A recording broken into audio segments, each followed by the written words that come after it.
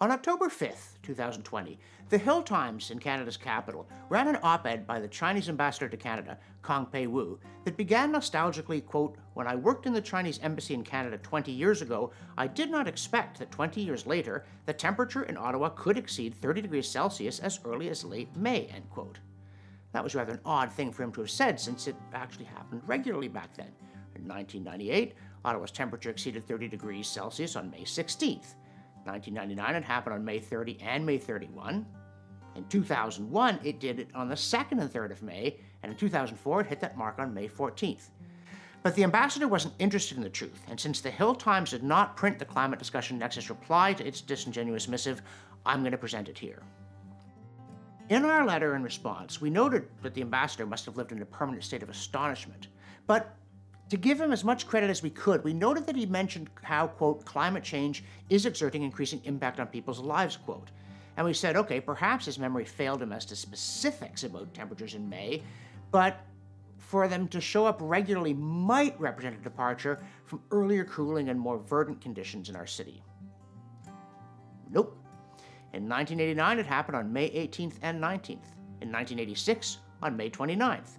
And what if 1977, back when North American media outlets were speculating about a new ice age, and Ambassador Kong's nation was staggering out of the bloody Cultural Revolution inflicted by Mao Zedong?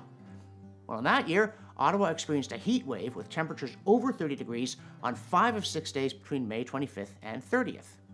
Incidentally, Ottawa also hit 30 degrees on May 8th back in 1939, May 21st in 1941, May 10th in 1953, and there are plenty of other examples, which you can find on the Canadian government website climate.weather.gc.ca.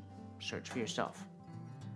Now, it might seem surprising that with so many people working in his embassy, including many intelligence agents, Ambassador Kong could not find someone to check his fond recollections against this readily available data. But of course, his purpose was no more to speak honestly about climate than about his government's policy toward Canada.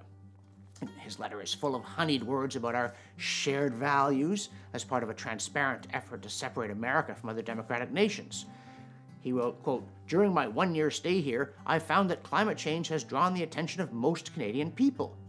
China, like Canada, attaches great importance to climate change.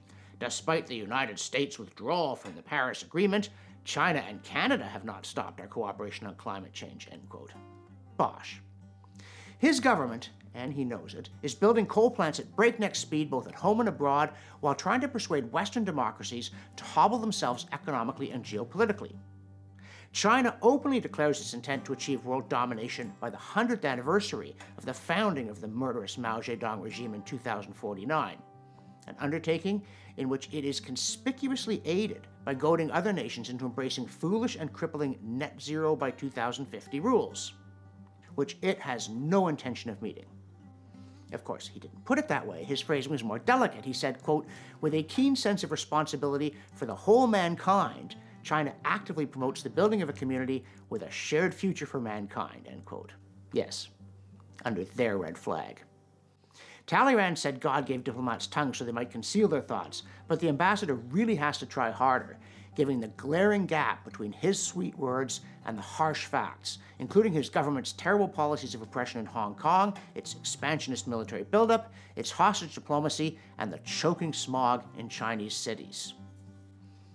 He may pretend to have fond memories of how it was once much cooler in Ottawa, but he's not telling the truth. And the truth is, China is not interested in fighting climate change, and China is no friend of Canada. For the Climate Discussion Nexus, I'm John Robson.